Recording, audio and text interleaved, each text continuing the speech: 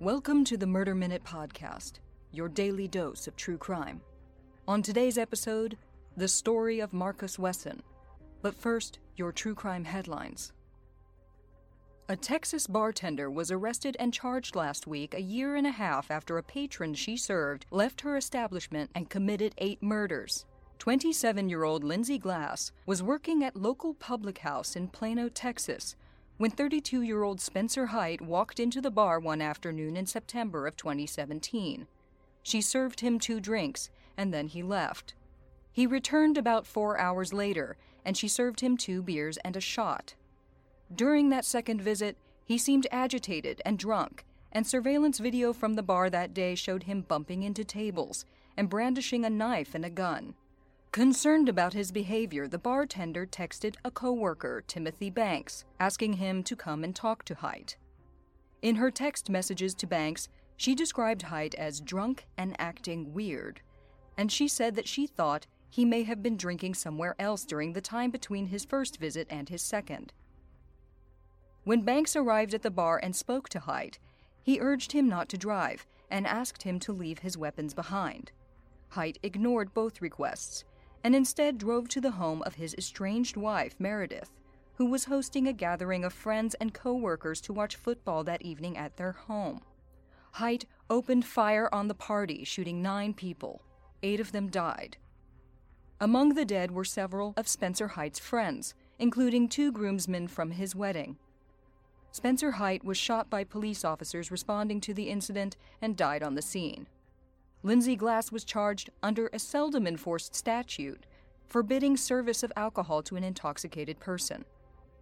While it is not in dispute that she did serve alcohol to Mr. Height, her attorneys assert that she went above and beyond to try to prevent the tragedy that day by calling 911 herself to report Height's troubling behavior. She was friends with Meredith Height and would have been in attendance at the party had she not been working. Spencer Height's blood alcohol content at the time of his death was 0.33, more than 4 times the legal limit in the state of Texas.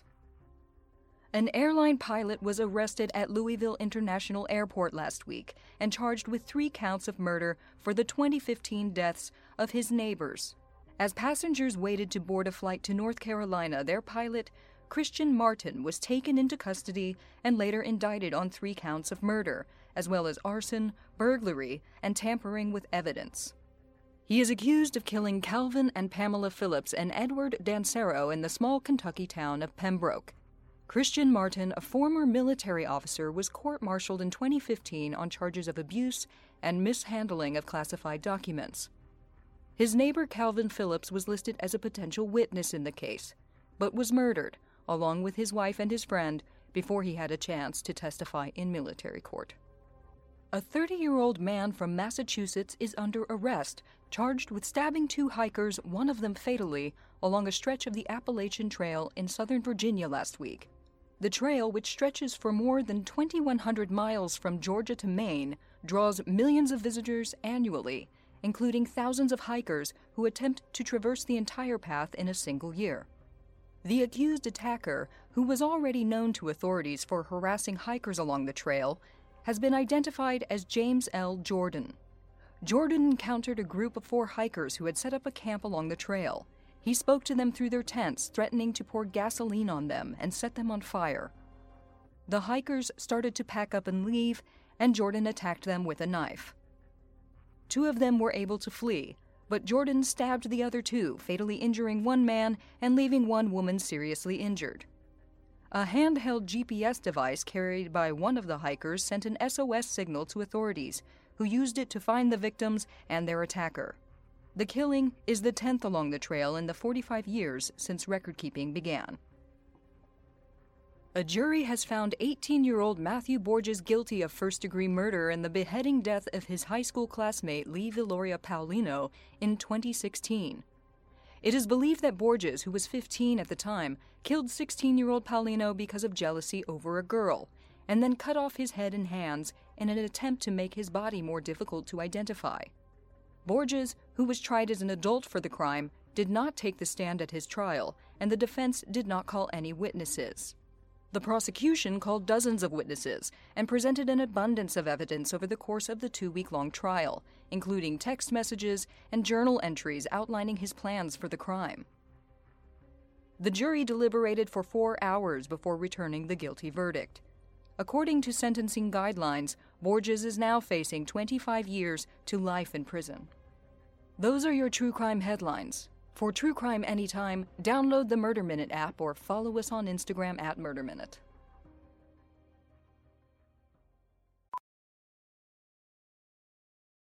Hey, I'm Andy. If you don't know me, it's probably because I'm not famous. But I did start a men's grooming company called Harry's. The idea for Harry's came out of a frustrating experience I had buying razor blades. Most brands were overpriced, overdesigned, and out of touch. At Harry's, our approach is simple. Here's our secret. We make sharp, durable blades and sell them at honest prices for as low as $2 each. We care about quality so much that we do some crazy things, like buy a world-class German blade factory. Obsessing over every detail means we're confident in offering a 100% quality guarantee. Millions of guys have already made the switch to Harry's, so thank you if you're one of them. And if you're not, we hope you give us a try with this special offer. Get a Harry starter set with a 5-blade razor, weighted handle, shave gel, and a travel cover, all for just $3 plus free shipping. Just go to harrys.com and enter 8989 at checkout. That's harrys.com, code 8989. Enjoy! Welcome to the Murder Minute podcast. Today, the story of a man who turned his family into an incestuous cult. Marcus Wesson was born in Kansas in 1946, the eldest of 4 children of Benjamin and Carrie Wesson, and raised as a member of the Seventh-day Adventist Church. His mother was a religious fanatic, his father an alcoholic and an abuser who abandoned the family when Marcus was a child.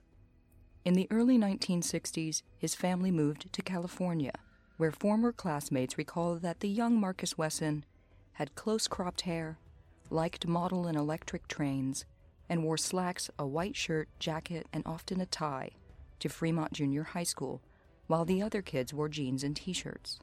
Marcus seemed studious and sang in the junior high choir, but later dropped out of high school when he didn't have enough credits to graduate, and soon enlisted in the Army. Army records show that Wesson received medical corpsman training for 10 weeks in 1966 at Fort Sam Houston, Texas. Following his training, he was shipped overseas, spending nearly 2 years as an Army ambulance driver in Europe during the Vietnam conflict. Marcus Wesson's military service would prove the only stable job he would ever have. Marcus moved back to the United States on June 2, 1968. Shortly thereafter, he began a relationship with an older married woman named Rosemary Solorio and convinced her to leave her allegedly abusive husband. Wesson soon moved in with Rosemary and her children into her 3-bedroom house in San Jose. The pair had a son in 1971. But at the same time, Marcus Wesson was grooming Rosemary's 8-year-old daughter, Elizabeth. He told the girl that God had chosen her to be his bride. And in 1974, Wesson married Elizabeth, staging a wedding ceremony in their home. By the time she was 12, Wesson was sexually abusing the girl. When she was 15, Marcus and Elizabeth legally married after Elizabeth became pregnant. He was 27. By the end of the 1970s, Marcus and Elizabeth Wesson had 4 children: Dorian, Adrian, Kiani, and Sabrina, all born in Santa Clara County. They would go on to have 6 more in the 1980s. Born in Santa Clara County, Donovan, Marcus Jr., Elizabeth, and Serafino. Born in Santa Cruz County, and Gypsy, born in Fresno County. Donovan, sadly, died at only 6 months old from spinal meningitis. The birthplaces reflect a nomadic lifestyle. Despite his growing family, Wesson did not have a stable job. He lived on welfare, and when his children grew old enough, he sent them out to work and collected their wages for himself, while the family scavenged for food wherever they could find it. In 1981, according to court documents, Wesson applied to transfer welfare benefits to Santa Cruz County and claimed a bus as his home. In the fall of 1986, Wesson arranged to buy a 26-foot boat. He told the seller that he liked to sail and wanted to modify the boat to accommodate his wife and 9 children. Paying with traveler's checks and money orders, Wesson bought the $14,000 boat in 1987. Soon after, the Santa Cruz County tax assessor was asking about the boat's value, and the welfare department wanted to explore its ownership. Several times, Wesson called the county, using the name of the actor Richard Widmark, to report that the boat belonged to someone else. He told his welfare caseworker that he needed the boat to qualify as a liveaboard so that he could gain access to the harbor bathroom and shower for his family. At the same time, he was resisting efforts to terminate his privileges at the harbor.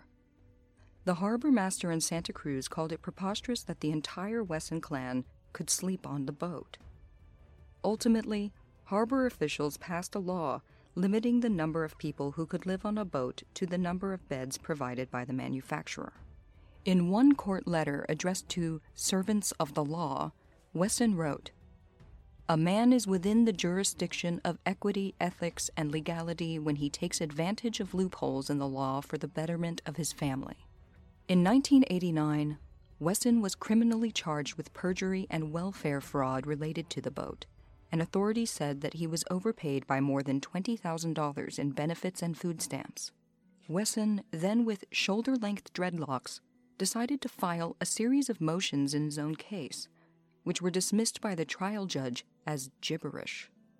He was convicted of welfare fraud and perjury in 1990 and sentenced to 5 years probation, 180 days in jail, and several fines. He was ordered to find a job and sell his boat to pay overdue bills at the harbor. Friends and acquaintances who knew him at the time said that Marcus Wesson just seemed like a counterculture guy who was eccentric but fairly intelligent and trying to work all the angles.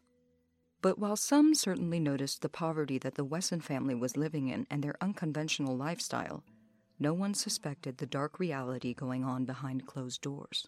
Strict and controlling, Marcus Wesson homeschooled the children himself. He used a handwritten version of the King James Bible in which he portrayed Jesus Christ as a vampire. Gradually, he taught the children that he was an incarnation of God. He even claimed to be telepathic and said that God spoke through him. "The Lord has me mentally hooked up to you guys 24 hours a day," he told them. "Whatever I think goes to you spiritually." They were forced to refer to him as Lord or Master. The kids were raised in an abusive cult, with Wesson at its head, telling his daughters that they were destined to be his wives. Meanwhile, Marcus Wesson continued to manage and add to his unorthodox collection of property. In the 1990s, Wesson bought 2 more boats. One was a decaying 63-foot tugboat where the family occasionally lived. Wesson said he intended to fix up the boat and journey around the world with his children. Extended family had no idea what Marcus was doing. His brothers and sisters even entrusted him to look after their children, Marcus's nieces and nephews, while they went through their own struggles.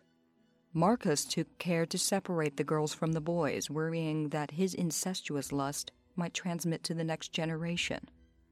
The boys stayed in a rundown shack in the woods, while the girls were hidden away on the boat. When Marcus's daughters or nieces reached age 7, there would be another wedding ceremony. All 5 of these wives would go on to become pregnant with incestuous children by Marcus. He repeatedly told them, "God's people are becoming extinct. We need to preserve God's children. We need to have more children for the Lord."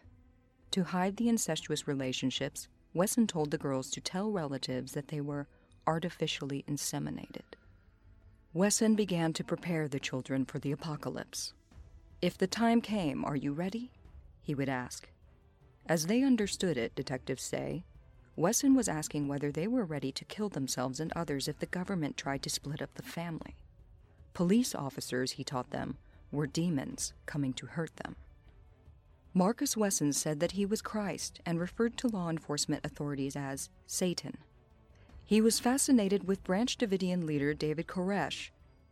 a charismatic man with multiple wives who commanded nearly 80 Branch Davidians killed in 1993 when their Waco, Texas compound exploded in fire.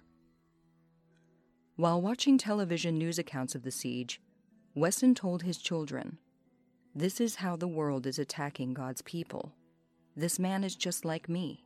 He is making children for the Lord. That's what we should be doing, making children for the Lord."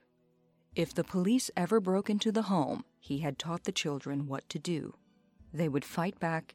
They would defend the family. They would protect their God.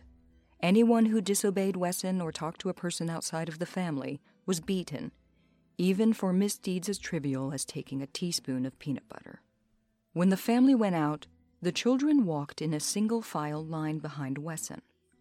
All dressed in black robes, they were told to look at the ground and avoid making eye contact with anyone. By the late 90s, the children of Marcus and Elizabeth were teenagers and becoming young adults. Most were working, often starting at McDonald's and later waitresses at the Radisson Hotel in downtown Fresno, with Marcus Wesson, of course, managing their money. In 2000, the family bought a badly fire-damaged historic two-story Tudor home built in 1935 that was near Fresno City College. It was sold by a lawyer, Frank Muna, to Kiani Wesson, Sabrina Wesson, Sofia Solorio, and Ruby Sanchez. Muna recalled meeting with several young women and Wesson, who talked about the repairs he thought were needed to make the home livable. Originally, Wesson said he wasn't related to the women. Later, he said that he was an uncle of two of them. Marcus Wesson wasn't listed on the title. At the Cambridge Avenue house, there were problems documented in an inches-thick code enforcement file.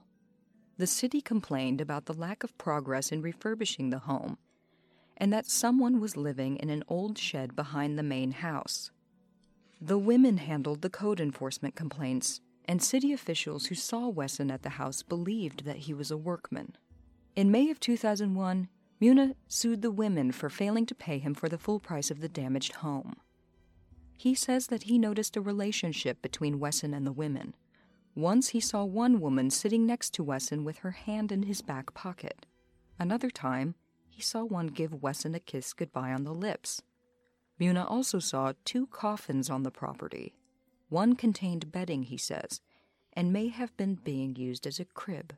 Wesson had apparently bought 7 to 10 caskets from an antique store for between $400 and $500 apiece.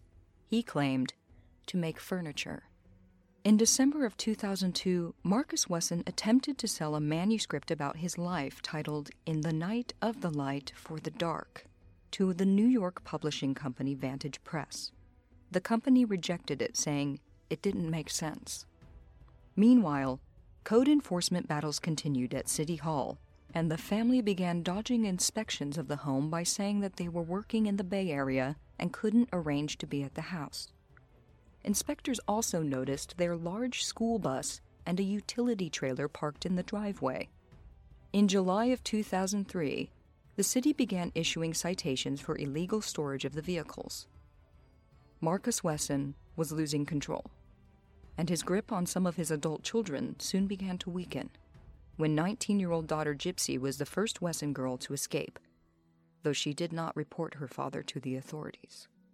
The legal and city battles over the house soon evaporated when the family quickly sold the house, realizing that they had dangerously attracted the attention of authorities, and Marcus Wesson risked exposure. But the Wesson family, which now included several more children, didn't move far. In September of 2003, Rosa Solorio purchased a new property near Roding Park. But the family ran into trouble again with city authorities at their new Fresno home. Authorities say the family violated city codes by living in the building, which was zoned for commercial rather than residential use. Officials also said that the Wessons' converted school bus shouldn't be parked in a residential area. They were issued a citation and ordered to leave or obtain a special permit to stay. The deadline was March 12, 2004. Wesson was now saying that he wished to relocate his daughters and their children to Washington State, where Wesson's parents lived, but some family members had had enough. When March 12th arrived, Marcus Wesson's nieces, Sofina Solorio and Ruby Sanchez, went to the property to take their children by Wesson who were being held inside. Wesson refused, and the police were called. The officers ordered him out. Fresno police believed that they were responding to what was described as a child custody issue. During the course of the standoff, Wesson, who first appeared cooperative to the police, was permitted to step away and go back into the house. Fresno police testified that they did not hear gunshots being fired shortly thereafter, though other witnesses present at the standoff testified that they did hear gunshots fired at the time. The police had no legal right to enter, even after talking with a city attorney. 2 family members burst out of the building, shouting that Wesson had a gun. A SWAT team was called. Just as they arrived, Wesson stepped out of the house. He was drenched in blood and stood with his hands in the air, calmly surrendering. The police arrested Wesson and finally entered the house. Inside, they found 9 dead bodies, their ages ranging from just 1 year old to 25. Sabrina Wesson, 25. Elizabeth Wesson, 17. Ilabelle Wesson, 8. Aviv Wesson, 7. Jonathan Wesson, 7. Ethan Wesson, 4. Sedona Wesson, 2. Marche Wesson, 2. And Java Wesson, 1. Each had been shot through the eye. The bodies were slumped on the ground in the bedroom, and the walls were lined with 10 antique coffins. After 3 decades of rape and incest, Marcus Wesson's reign as a cult leader was over. The murder was described by the mayor of Fresno as the worst mass killing in the city's history. At trial, Marcus Wesson's public defenders presented the defense that his 25-year-old daughter Sabrina, whose 1-year-old son Marche, who was Wesson's own son and grandson, was killed as well, had herself committed the murders and then subsequently committed suicide. The murder weapon, a .22 caliber handgun, was found with her body, and Sabrina's DNA was also found on the weapon. While it was plausible that Wesson himself did not fire the fatal shots, the jury found him guilty, presumably concluding that he was responsible for the deaths, having brainwashed his family into entering into a suicide pact. Marcus Wesson was convicted of 9 counts of first-degree murder on June 17, 2005, and 14 counts of forcible rape and the sexual molestation of 7 of his daughters and nieces, and was sentenced to death. However, in March of 2019, Governor Gavin Newsom issued an executive order halting executions in California while he is in office. So for now, Marcus Wesson remains safe in San Quentin Prison. This has been Murder Minute. For true crime anytime, download the Murder Minute app or follow us on Instagram at Murder Minute.